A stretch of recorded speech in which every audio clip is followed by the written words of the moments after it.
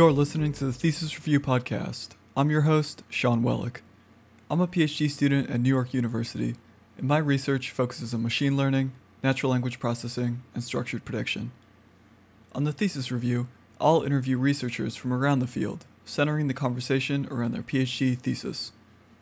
In addition to exploring the technical content, this will give insight into their history as a researcher, allow us to revisit older ideas, and provide a valuable perspective on how their research and the field itself has evolved since their PhD days.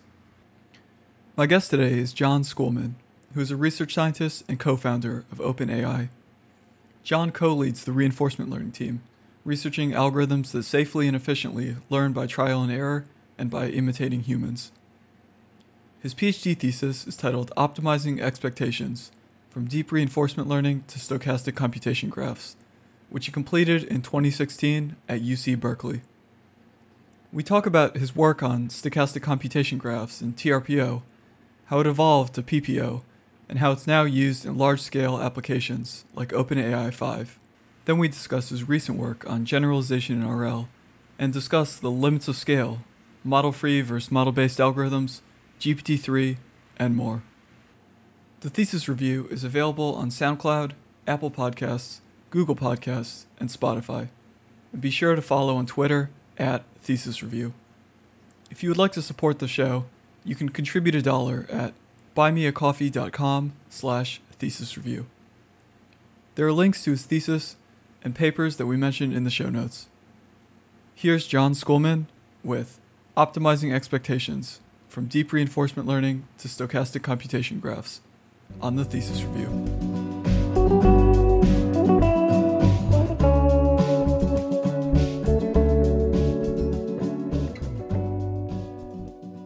If you could think about framing doing a PhD as a reinforcement learning problem, where do you see the current methods failing on this problem, or would they succeed? That's an interesting question. So one interpretation of the question is if we design a task where in each episode you have a 5-year process of doing a PhD and you get a reward based on how good the PhD is. That would certainly be a hard RL task. I mean, you have a very sparse reward signal, not a very informative reward. You only get like one bit of information each 5-year episode.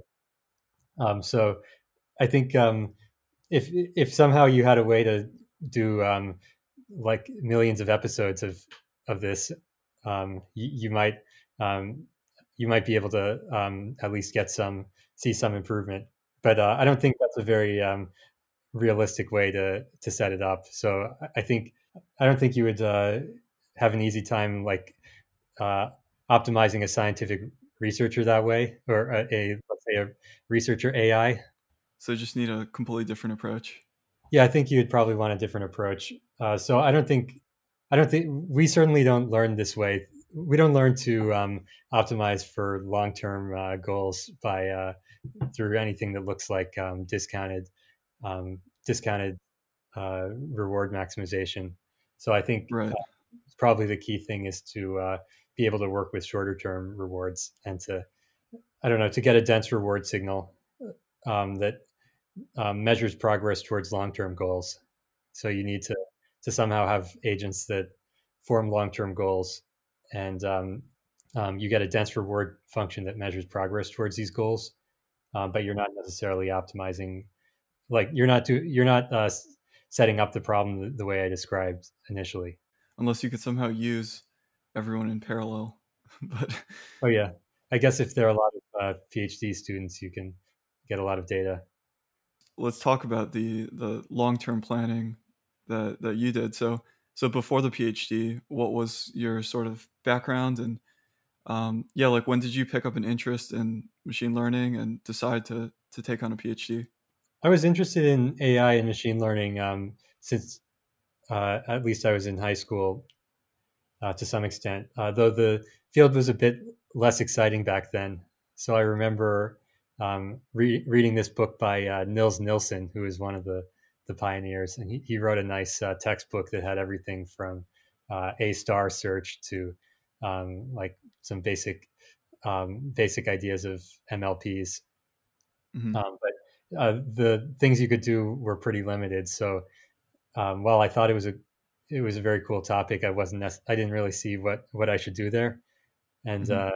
yeah, then in college I got more interested in machine learning and also neuroscience. Hmm.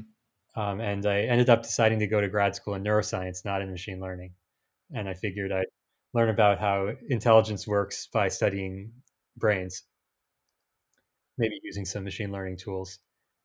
But then once I got to Berkeley and started my PhD, I was looking around at different labs and so forth. I realized, well, I happened to be I was around a lot of machine learning people, like uh, the office where I spent most of my time. I was surrounded by people in the computer science department working on machine learning. So I started to get more interested in that area, and then I eventually I was able to switch fields. What was it about machine learning that drew you away from neuroscience? The progress was much more tangible, and I found that I was more interested in the work that was coming out in machine learning, and I was finding it more insightful about how you might build an intelligence. So we might hope that by studying brains, we would learn a lot about how a mind works, but actually, it's obviously very hard. And I felt like I was getting more insight from thinking about machine learning. Do you ever go back and try to think from a neuroscience perspective for machine learning problems, or? I don't think about it at the level of computation, or at. I don't try to. Uh, I don't think of it by looking at by trying to use some understanding of how the brain works. If anything, I Mhm. just think about what humans do and or what animals are able to do, and appeal to introspection a bit. But I don't Mhm. really use much of the knowledge I got from studying neuroscience. I see. And then, so reinforcement learning specifically, um, how did you decide to kind of narrow in to focus on that? I spent the first half of my PhD working on robotics and well, with some machine learning mixed in. So I was looking at things like I was looking at trajectory optimization and how to learn from demonstrations. And there was a little bit of machine learning, but not too much. At least it wasn't clear exactly how you would apply. It wasn't clear to me how you would apply powerful machine learning techniques to make the stuff we were doing better. It didn't seem like the bottleneck was learning some uh, learning some function from data. We just didn't have the data we needed to do anything. And also at that time, there's a lot of exciting progress in robotics, like the Kinect came out, and there were some new better robots that were available, so people were making a lot of progress there, and I got interested. Like I thought that was a pretty exciting time in robotics. But then after a couple years, 2 or 3 years doing it, I started to feel like a lot of the progress was kind of illusory, or like you would you would go try to create a great demo for your project. You would show a robot doing something cool and impressive, and and then you would show how your new ideas were responsible for that. But in reality, it was um, these systems were very brittle, and most of the work came in just getting the whole system set up properly, so that you could I apply your see. small idea. Um, like that was only your idea was only like 5% of what made your demo possible. Yeah, everything seemed kind of it seemed like everything we were doing was kind of hacky, and um, at that time the ImageNet results came out from Krzyzewski, Sutskever, and Hinton. This is the big paper where they used convnets to beat all to like blow past state of the art on ImageNet classification. And Mm. when that came out, I was somehow that kind of shook my worldview and made me realize that there was something some other possibility, and like that maybe we should think about how to use we should think about how to use deep learning for problems like Mm. robotics, and maybe that was the future. but it wasn't clear exactly how you would use machine learning for robotics or for tasks where there's some kind of action or interaction with the outside world. Hmm. Um, but then thinking about it a little more, it became kind of clear that the ultimate way to do this was reinforcement learning. Like RL Hmm. is RL is like the problem description that's relevant to training to getting agents that act in the world. So at that time, RL was kind of theoretic, like a lot more theoretical than it is now, and it wasn't clear which of the families of algorithms that are going to actually work. So I spent a lot of time trying to understand which RL algorithms um, were most promising.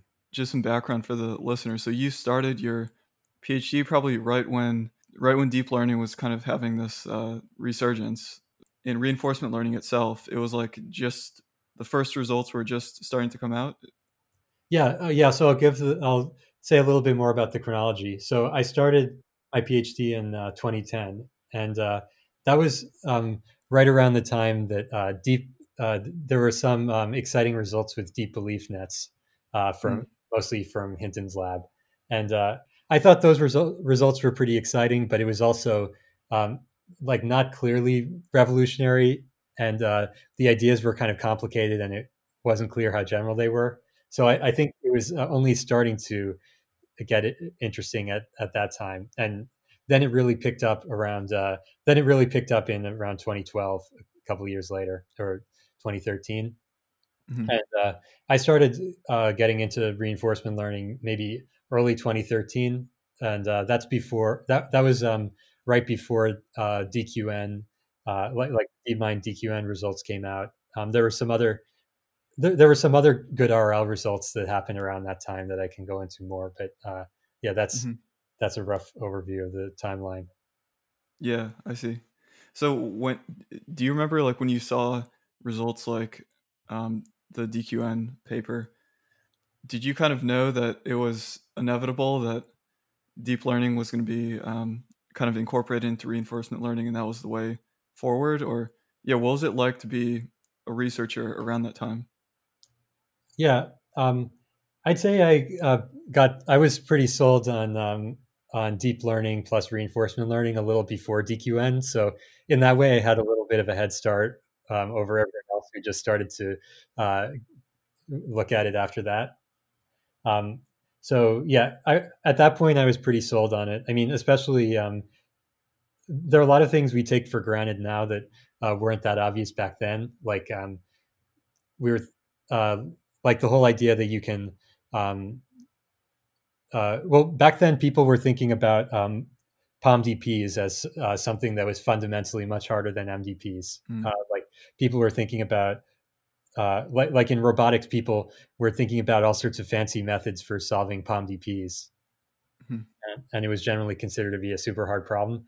But then, and I had initially yeah, I initially thought it was hard, but then after thinking about it some more, I realized, well, if you just have an RNN, this will that effectively lets you look at the whole state, which is just the history of observations, and you can just training Mhm. an RNN policy with policy gradients seems like it should be able to solve POMDPs, and I was really blown away by this insight, and I remember giving a lab meeting talk about it, uh, and now it's kind of obvious, like everyone knows this, but it was exciting to kind of go through that thought process at the time.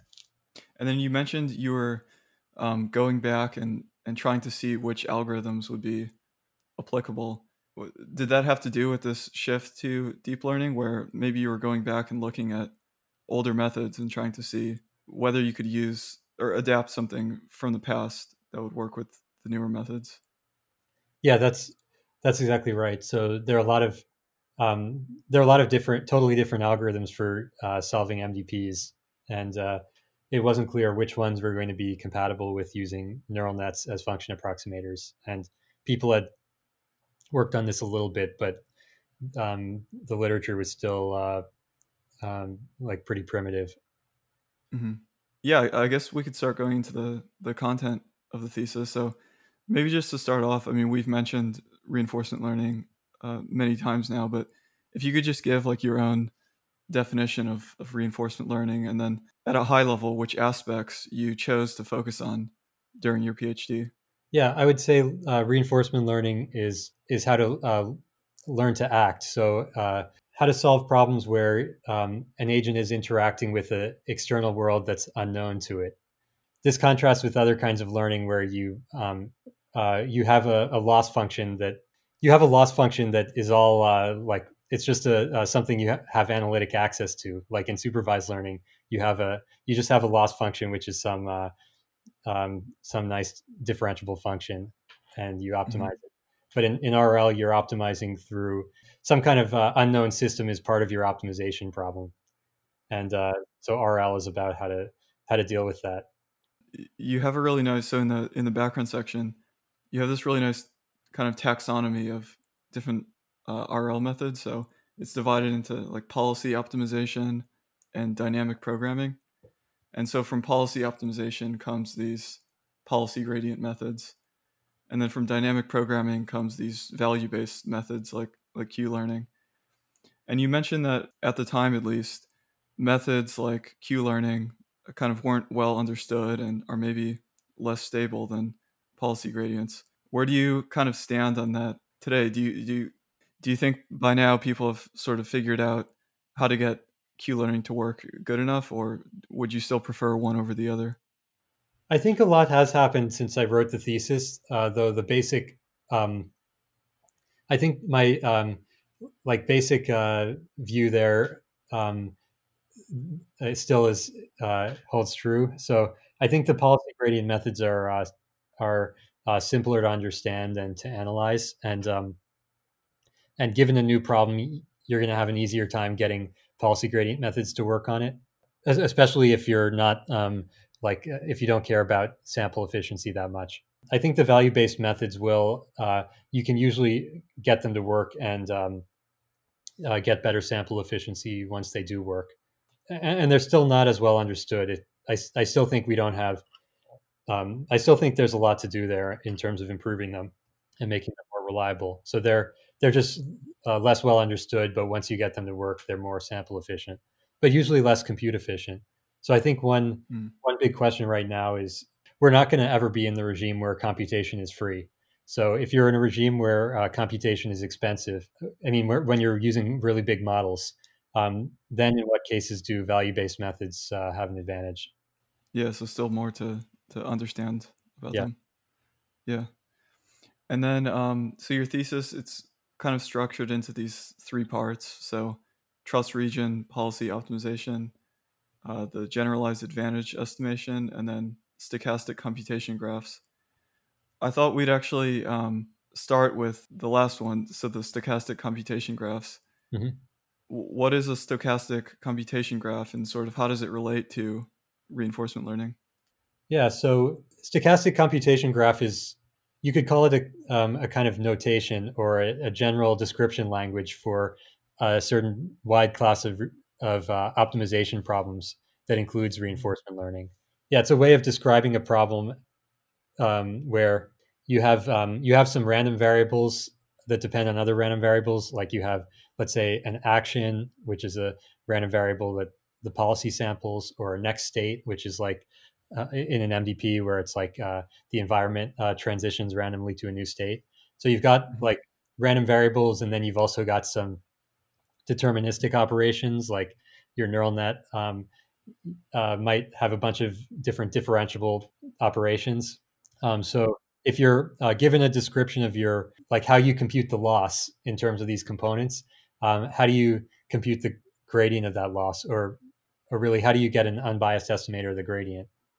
The ideas aren't like terribly new, or I feel like the like people have been writing down loss functions that involve all of these pieces for a long time, and and people know how to we're calculating the derivatives of these things, but every paper would have a different like description of how you calculate the gradient, and often like a very convoluted description. So I was annoyed enough at reading these papers that I felt like we should just write down a standard way of describing these problems, and like I felt like we should just like remove the need for everyone to do their own derivation or give a Hmm. standard method. Yeah, it is a really nice, yeah, like a nice formalism that summarizes a lot of things. So like you talk about like the pathwise estimator versus the score function estimator. So the pathwise would be something like this reparameterization trick that people use in VAEs, right? Mhm. And then score function would be like policy gradient. Like looking back on this work, like do you still think that this influences the way you think about these problems, or Yeah, definitely. I think uh, it's definitely my go-to method of figuring out how to calculate the gradient of something. Like if you have a policy gradient, if you want to calculate the policy gradient with when you have like entropy bonuses or you have some differentiable rewards, mhm, this is a good way to do it. Those are problems that come up pretty commonly.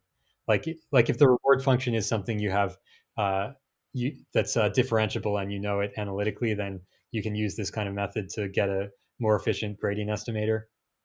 mhm. I think it's just an easy. It makes the calculations easier if you just. This is like a mechanical way to do the calculation instead of having to think really hard about it each time. So do you think that this has some implications for the way deep learning libraries are designed? Because I know a lot of the times people just implement their own policy gradient or something. Do you think that somehow we could program a stochastic computation graph, if that makes sense? Yeah, I was hoping for something like that when we wrote the paper, and Mm, it there was some excitement about that. Like PyTorch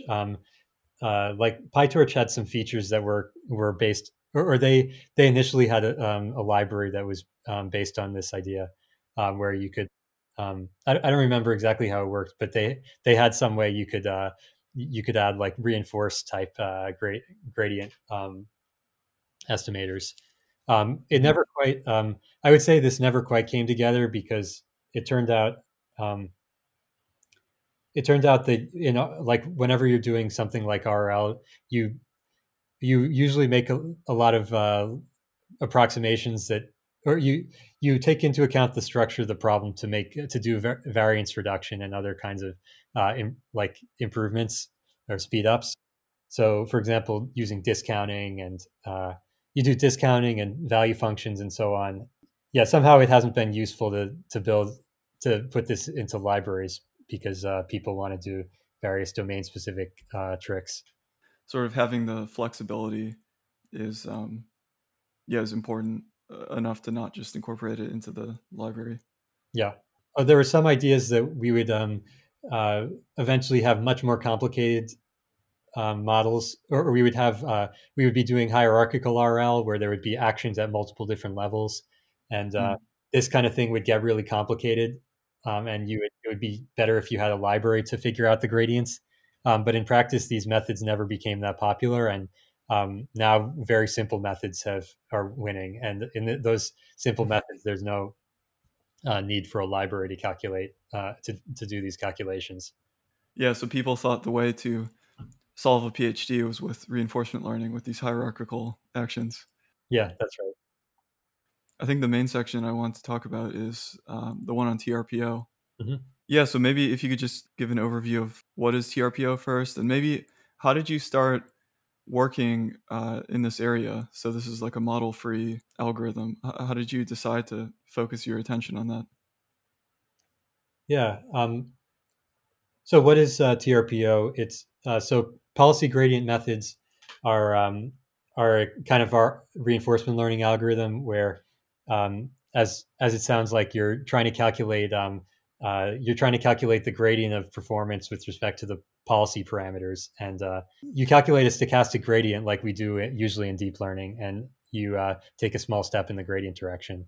But the Mhm. point of like policy gradient methods differ from other RL algorithms in that we're just directly trying to optimize the policy as opposed to doing something indirect like learning a value function and trying to use that. So Mhm. TRPO is like in so TRPO trust region policy optimization. The idea is uh, we don't want to take too big of a step in any kind of stochastic gradient descent. You don't want to take too big of a step because you just have a gradient, and if you step too far, your loss is probably going to get worse. But this problem is particularly bad in RL because the your policy also depends what your policy determines what data you're collecting. So if you take too big of a step, you're going to collect completely different data, and now you won't be able to fix your policy. So unlike in supervised learning where the data doesn't depend on your current uh, your current function. The consequences of making too big of an update kind of propagate in the sense that you'll start collecting bad data and then update on that bad data. Yeah, exactly. So with TRPO, the idea is we introduce a trust region. So that means so a trust region in optimization is a smaller part of your parameter space where your local approximation to performance is accurate. So, Mm-hmm. so one way of seeing why you have to take small steps in optimization is that uh, whenever you like what you do in optimization is you try to get a local approximation to your performance, uh, meaning you try to approximate what would happen if my policy or my parameters were a little bit different. And then you try to take a step in the improvement direction. But you're always using an approximation. So um, your approximation is only accurate around your starting point. And the idea of a trust region algorithm is you say, maximize my estimated performance subject to a constraint that I stay close to the starting point. So that's exactly what TRPO does. The algorithm is to get a local approximation of the policy performance, and then you you maximize that local approximation subject to the constraint that your KL divergence from your initial policy is small. Do you remember how you got this idea? Was it kind of from, you could think about optimization just abstractly and maybe come up with this idea that you shouldn't update too far? Or is it from, I don't know, running a lot of experiments and you got some intuition that this type of update would be a good idea? Do you remember, like, yeah, what was the origin of this idea? Let's see, there were a couple of inputs. So one thing you could contrast TRPO to is policy iteration, which is this algorithm where you don't do a small update. You first you collect a bunch of data, you fit your value function, and then you solve for the optimal policy, or you solve for the policy determined by that value function. So TRPO Mm-hmm. is connected to that, but it does an incremental update instead of a big update. Mm-hmm. So I would say the two papers that influenced me the most were this paper called "Conservative Policy Iteration" from Kakad and Langford from around like 2000. Um, and this was the idea there was they pointed out that policy iteration has problems when there's any kind of error in like in your estimating the value function. So they fixed it by not fully updating the policy each iteration. Instead, they calculate a new policy and just take a mixture between the new one and the old ones, kind of like in boosting. That was one influence. Oh, and they had a lot of theory, and they had some very nice theory in that paper. And the theory in TRPO is largely based on their theory, but I see. I realized that they like there was a way to use their theory in a like in a more kind of practically relevant type of algorithm. And the other paper that was influential was there was this paper that came out. Well, I read it a couple months before 2013 NIPS called "Approximate Dynamic Programming Finally Performs Well in the Game of Tetris." It's a funny title, very very direct. There should be an acronym for that. Yeah, yeah, that's right. So it's just what it sounds like. They showed um, that you can do well in Tetris with. I mean, the problem was like Tetris has been an RL benchmark for a long time, but the RL methods have always been worse than like direct optimization in parameter space using methods like CMA. Mm. And this paper had a bunch of tricks um, that made approximate dynamic programming and specifically policy iteration work better. Mm-hmm. So So I had actually started out by I had implemented their algorithm, and I was getting pretty good results with it on the problems I was working on, um, Mhm. like much better than I was getting with other approaches. And I had also read the conservative policy iteration paper, and like I kind of I felt like the idea of the incremental updates or taking these small updates was very important. Mhm. So I ended up like I started out doing various hacky things where I would mix these two ideas together. But at a certain point, I realized I kind of realized that the way conservative policy iteration mixed together the policies, um, like that was basically just constraining that effectively constrained the KL divergence between the policies, and that was or the total variation divergence between the new policy and the data collection policy. And I realized that we can just come up with a like we can do this in other ways, and like the trust region method is kind of a more natural way to do this when you've got a more powerful function approximator like a neural net. So then I like implemented. I did various hacky versions of this, and then I kind of did it properly, and it worked really well. And that's kind of Yeah. that was the birth of TRPO. Yeah, that's really interesting. Like a combination of, yeah, reading past ideas, thinking about what they're doing, but then also just trying to get something to work and then thinking about how to do it, maybe like in a principled type of way. Mhm. So then, speaking of principled, so like one thing in this paper is that there is this theory that's used. There's like this monotonic improvement that you show. Did that actually come after you got this to work, or before? Yeah, I'd say that the theory, like figuring out all the details of the theory, came after getting it to work. Though I actually found that when I that doing the like doing the trust region constraint properly was pretty important to getting it to work reliably. So, Mhm. like the way the version that we propose in the paper uses the conjugate gradient algorithm, like there's some details that like don't no one cares about anymore, but like the way we did it in the paper, we basically take the a step in the natural gradient direction, and then we shrink it to be exactly the right length. Mhm. So there's a certain KL divergence between the new policy and the old policy. I had first tried to do this in some hacky ways, but actually doing it correct, like doing a proper line search where you make sure that the like if you take too big of a step, you shrink it until it's the right size. Doing that Mhm. um, ended up being really important to getting the whole thing to work. So I think the theory, or that wasn't exactly what was in the theory, but yeah, I guess I'll say that doing it properly, like did make a big difference. Yeah, at the time, everyone was trying to use TRPO when this came out, and I remember your implementation with this like conjugate gradient and the line search. It was like this magic implementation that everyone was looking at. Huh, So I still have still have good memories of reading that code. yeah. It seems like maybe these ideas kind of stayed with you because you also worked on this algorithm called PPO, Mhm. and there seems to be some connections between the two. Yeah. Yeah, PPO kind of came as a natural extension of PPO or TRPO.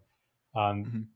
TRPO was like did well at a certain set of problems, but while I was trying to get it to work on harder problems, I ran into two issues. So I never quite got as good. I never quite was able to match most of the DQN results on Atari, and Mm. and then the like the A3C results that came afterwards.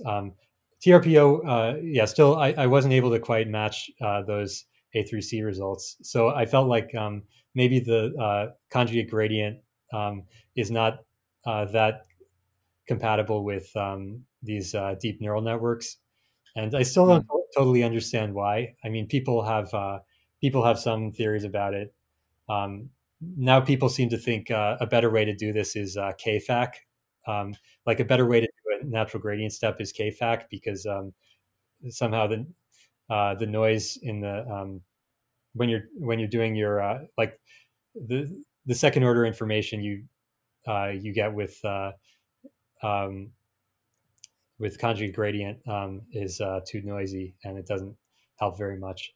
But Mhm. anyway, uh, yeah, I felt like TRPO wasn't that good on these problems with larger neural nets, and especially with RNNs. So I was trying to, around that time, like late 2015, early 2016, I was trying to get good results with RNNs, and I was interested in things like hierarchical RL and the early versions of meta learning, and Mm. I wanted RNNs to work really well, but TRPO was I was just having trouble getting good results with TRPO.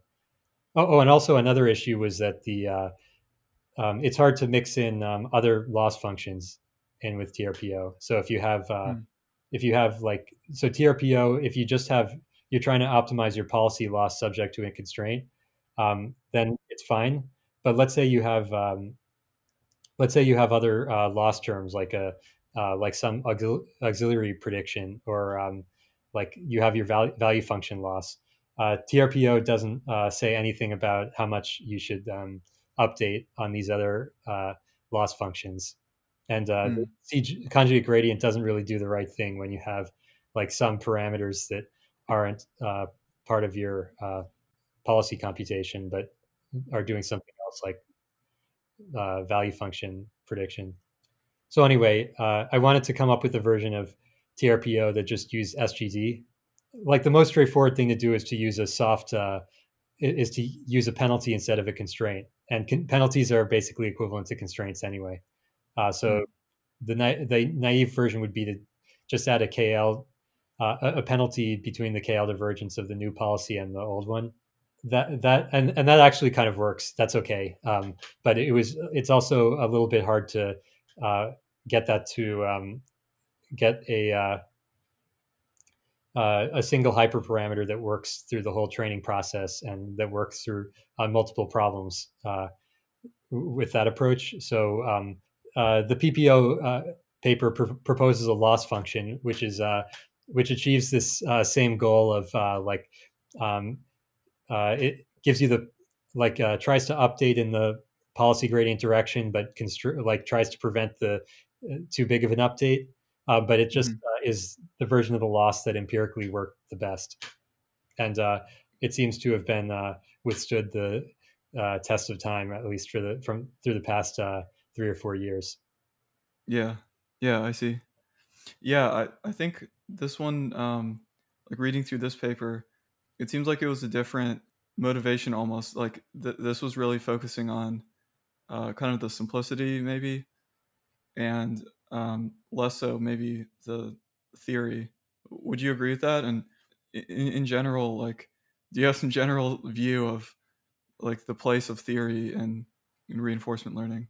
Yeah, that's right. The PPO paper was mostly there wasn't a much of a theory behind it, and it's there's just kind of an intuitive justification, but it was more Hmm. the paper was focused on the just coming up with a simple method that seems to have some of the right properties, and there are some experiments showing that it was better than various other reasonable alternatives. Hmm.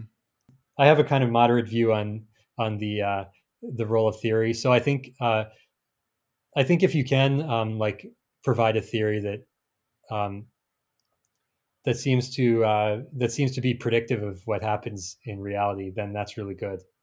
I Hmm. think people overdo the theory a little bit, or at least the older RL literature overdoes it, and people put too much emphasis on the theory, and but the theories don't actually tell you which algorithms are going to work better. I think the theory is useful if it gives you a like a useful hint about what you should do algorithmically. So you're at OpenAI now, research scientist and a co-founder, and one of the things that you guys worked on was this OpenAI 5 that used PPO. Could you, yeah, maybe just give a brief description of what OpenAI 5 was, and how did you, what was it like deciding to use this algorithm? Were you sure that it was going to be the answer? Yeah.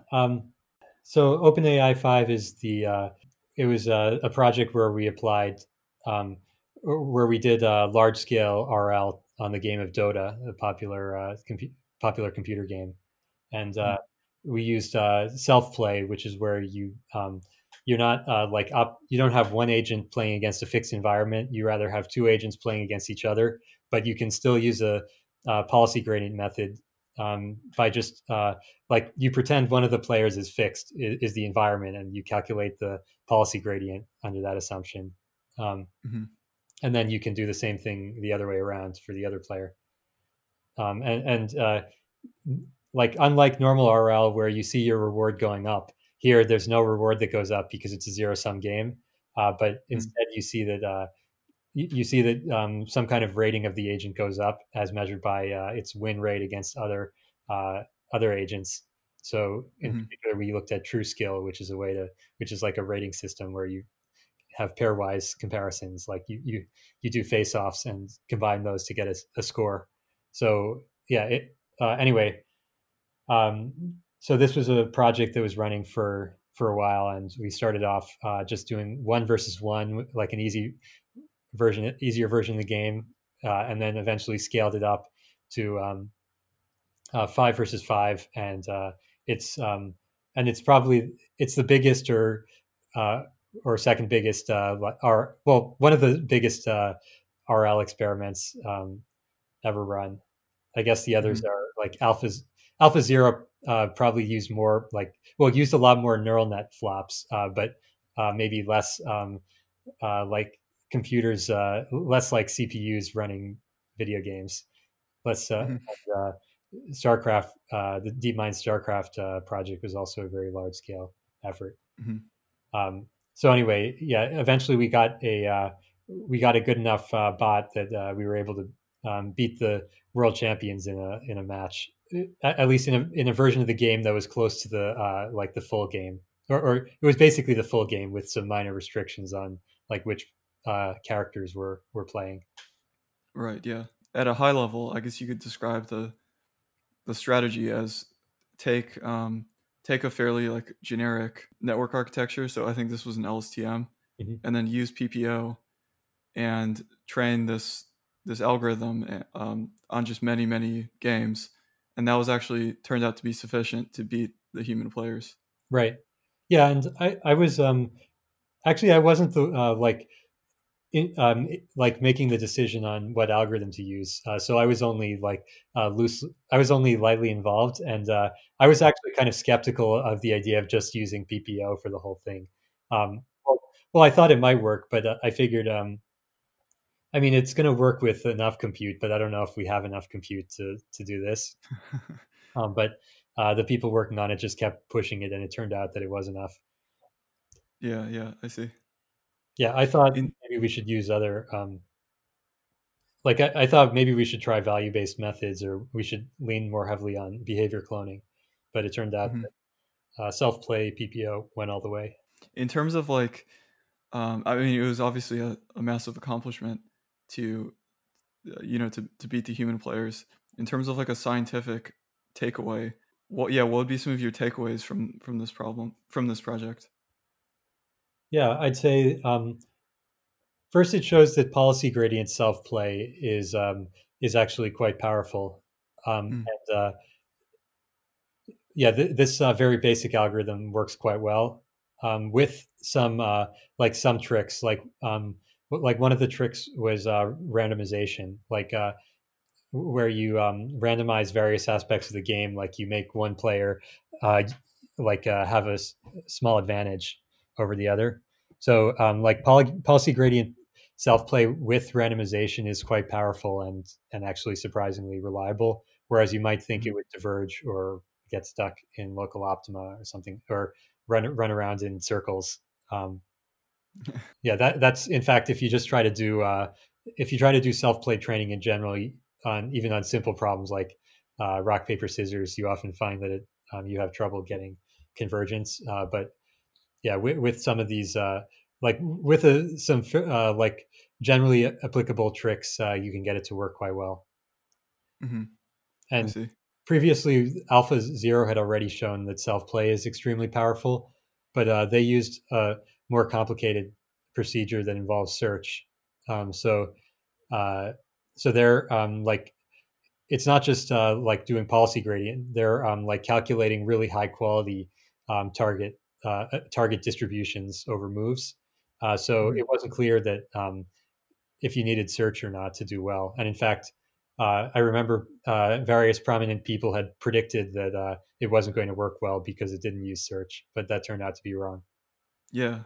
Yeah, maybe when you're designing TRPO, would you have even thought that kind of one of the most important properties was the scalability at the time?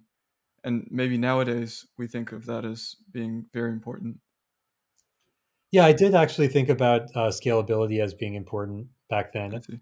I thought like the key thing is to just like get an algorithm that works kind of reliably, and then we can like at the time we didn't seem to have algorithms that you could just we didn't have anything that was like plausibly really scalable that could solve really hard problems if you threw a lot of compute at them.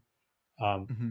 so yeah, so I kind of so TRPO was designed to be somewhat scalable, but maybe I didn't appreciate Hmm.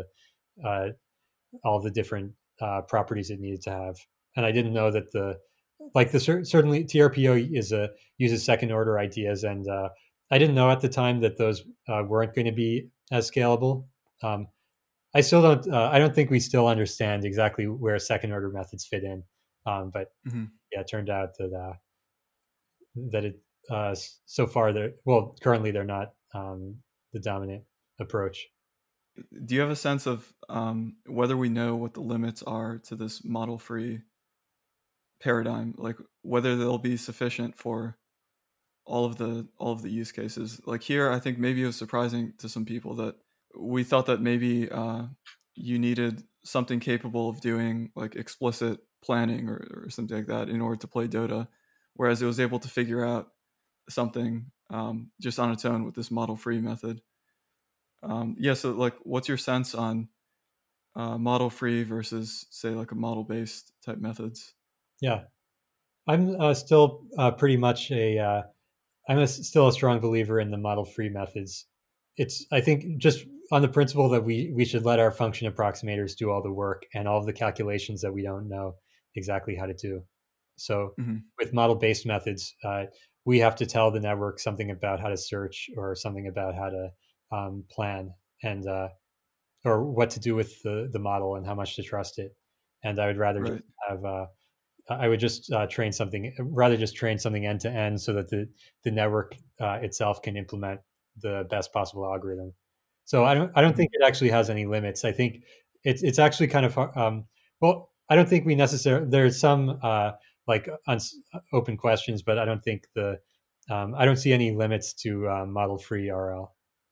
Except I think maybe even like a bigger source of problems is actually the whole alignment problem that if you have that it's hard to get RL um, systems to do what we actually want. That it's more likely that we'll like if we have a reward function, the algorithm will find some bad way to maximize it that we didn't intend. So Yeah, I see. I think that's a bigger problem actually. Yeah. Do you think that that this alignment problem might be a place where our own intuitions or something have to be more baked into the solution? Or is there a purely data driven way of doing that? Yeah, that's a really good question. I think some of the proposals for how to do alignment better involve kind of using a more handcrafted approach, like Hmm. sort of like handcrafting a little bit, like how the agent thinks.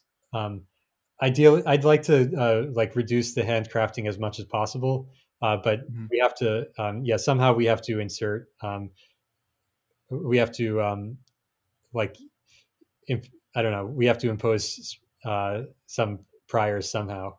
Some of the more promising ideas are just like how to help people provide better supervision um, on the agents, or like using one agent to help supervise another one, like um, using like agents to help us critique other agents, that sort of thing.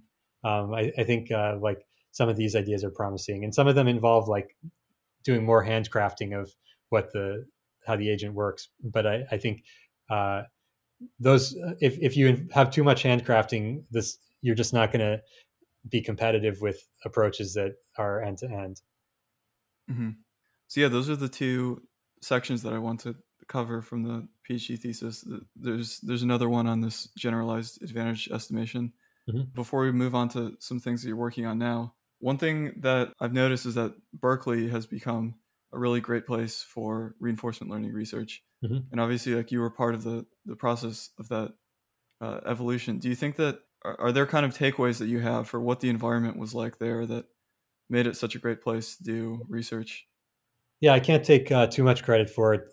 I think, though, yeah, I was one of the early people there doing it. I think it's probably just one of these things where there's a critical mass of people who are interested in, and like more people kind of clustered together there.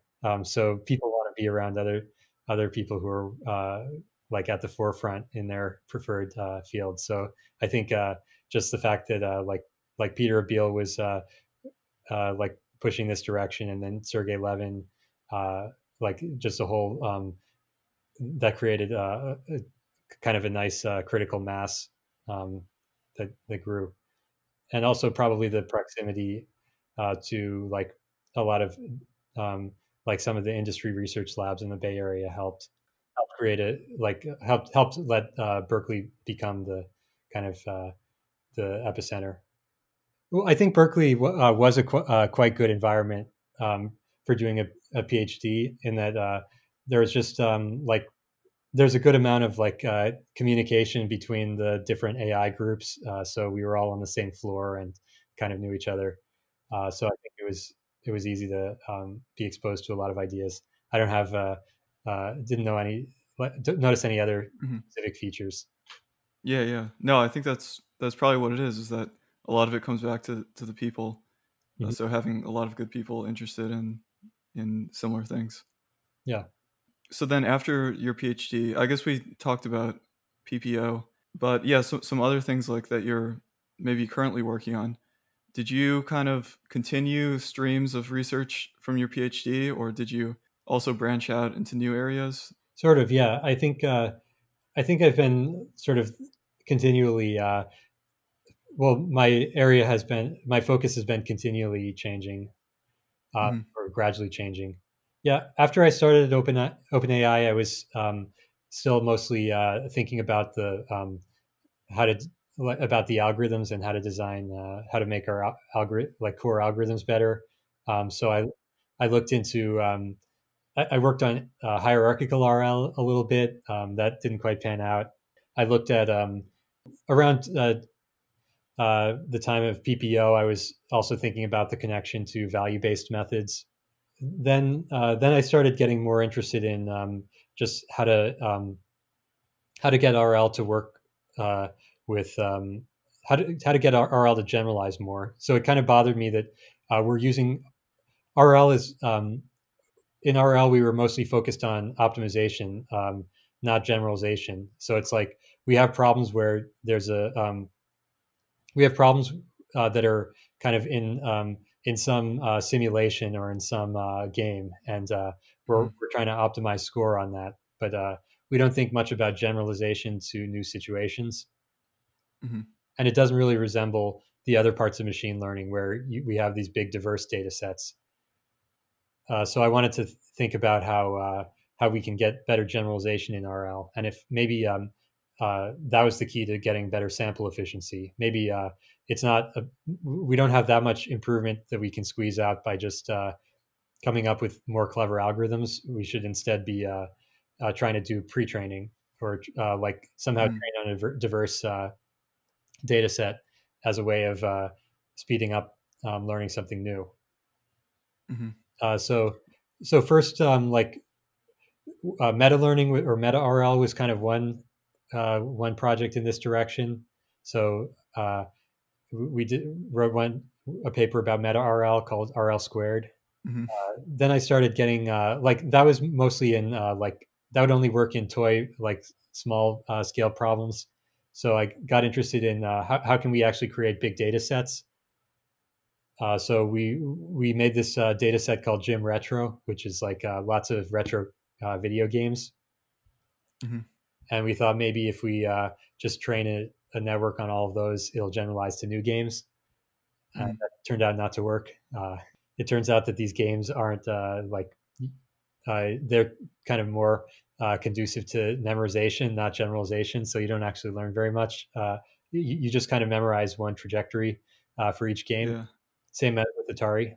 Then procedural generation. Then we basically realized we need to study the problem like more carefully and scientifically. So we don't really know how the performance scales with data set size. So let's just come up with a controlled environment where we can measure generalization.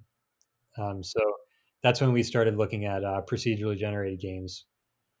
Mm-hmm. We figured let's just try to let's try to get generalization in this controlled setting and study how um, and once we have this, we can use it to like we can study things like regularization. We can study which algorithms are better. Um, so anyway, that ended up being quite fruitful for a couple of years. I think, yeah, the procedurally generated games are much better than Atari and some of the benchmarks people were using before. I don't recommend Mm-hmm. anyone to use Atari anymore, or these Majoko like 2D tasks. I think these are kind of past their prime. Yeah, yeah. Yeah, one thing that comes to mind as you're saying this is like, wasn't there a paper that you could train a reinforcement learning agent to play Atari, and then if you invert the colors or something like this, then it completely doesn't know what to do? Yeah, that's right. I mean, uh, we're not really learning vision when we train these Atari agents. It's Yeah, yeah. like so in the the ProcGen paper, we found that if you train on like 500 levels, you get a certain amount of generalization to the unseen levels. We have Mm-hmm. like Mario like games where you have like a certain amount of randomly generated levels. So Mm-hmm. so we can measure like as a function of the number of levels, how good is your test set performance? And we Mm-hmm. found that if we create a game that looks like an Atari game, where we have like a deterministic sequence of levels, um, then you get basically no generalization at all uh, to any other levels. So you learn perfectly well on this deterministic sequence of levels, and you see a nice looking learning curve, but you don't learn Mm-hmm. anything about the other levels. So we're just in a totally uninteresting regime when we look at tasks like Atari. Yeah, so on this procedural generation, so I guess you kind of mentioned it there that the idea is that you could vary the environment and then train on many different instances and then generalize to other levels in that environment. Um, have you thought about like what it takes to generalize across different games? Is that still really challenging?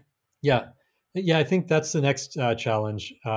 Yeah, the problem is I think and that's what we were hoping to do with Gym Retro. But I Mm, think Gym Retro isn't a sufficient data set to do this, at least with current techniques. mhm. So I don't, right. So we'd like to see generalization between games, but it's, I don't think we're ready to get that result yet. Yeah, yeah, yeah. It's just this, like the results that have been coming out on like GPT-2 and GPT-3. It makes me think of this problem that potentially the answer is like set up the right large scale pre-training setup, and then some of these some of these problems fall away. Like you're able to just somehow do like generalization or few shot learning or things like that. Yeah. Yeah, I wonder if that'll end up being applicable in this context. Yeah. I think you're right. I think that's the eventual solution. It's still not totally clear what kind of pre-training will help you on these sort of visual motor tasks. That remains to be seen, Yeah, yeah. but I think that's right. Being at OpenAI now, I have to ask a question about general intelligence. Mhm. So I think so. Jan LeCun said that reinforcement learning was maybe going to be like a cherry on top of a cake, where the whole cake is general intelligence. Yeah. Do you have a sort of view of how reinforcement learning will play a role in? Yeah. Yeah, some RL enthusiasts were offended uh, by Jan's statement there, and I actually think he's basically correct. Um, Mm, yeah, I think that's mostly right. That RL just it's hard to extract a lot of information about the world just using um, RL, unless you also include with RL like all sorts of auxiliary rewards or auxiliary predictions you might throw in. But hmm yeah, I think from say policy gradients, you're not going to extract that much world knowledge. So I agree with Jan that most of the learning comes from should come from some kind of unsupervised learning and also supervised learning when it's available. I think RL, but you still need RL. I think it's going to be like the problem with supervised learning is you have to cover every possible. Um, you're basically covering the distribution of all humans that you've asked to perform your task. So, like GPT has to learn a mixture of all humans, uh, mm, like whatever human might be typing right now. It's some mixture of all of those possibilities, and hmm that's not what you actually want. What you actually want is you want um, you want to do like you have a specific objective and humans might not be optimal at that and you don't necessarily care about covering all the possibilities. You just want like one policy that does a good job on your objective. So I think hmm just mixing in a little bit of RL, you can get a massive improvement by just narrowing down your distribution to whatever works. Yeah, so you somehow learn this mixture, and then RL. Maybe the cherry analogy is not the best, but yeah, it somehow narrows it down to what you want to focus on for that specific problem. Right. Yeah. I guess the cherry, the cake picture is sort of more about representation learning, like Right. where you learn about the world and learn good representations. So I hmm think, yeah, in the setting of doing like cloning and RL fine tuning, I would say it's yeah, it's a little different because it's more like uh, you're you're just kind of narrowing down your distribution. But I also I agree with the cake analogy that even if you don't have any cloning data, you can probably learn most of the representations from unsupervised learning and then just do a hmm little RL on top and get um, an agent that actually does something. Yeah, yeah, that makes sense. So one thing you've wrote about in your blog is like how you pick problems. Um, so do you think that the way that you picked certain problems or areas to work on, did that change from when you were doing your PhD to now when you're at OpenAI? Yeah, right. Yeah, I talked about idea like goal driven research, like solving a specific problem that's hard versus idea driven research.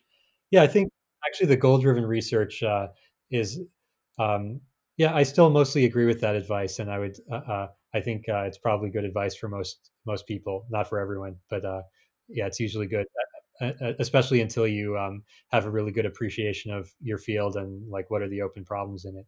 I think after you have a really good understanding, then you can start to directly address the flaws in the current methods. But I think uh, it, like just trying thinking about how to solve new problems or problems that are hard is a pretty good way to go about coming up with figuring out what to do.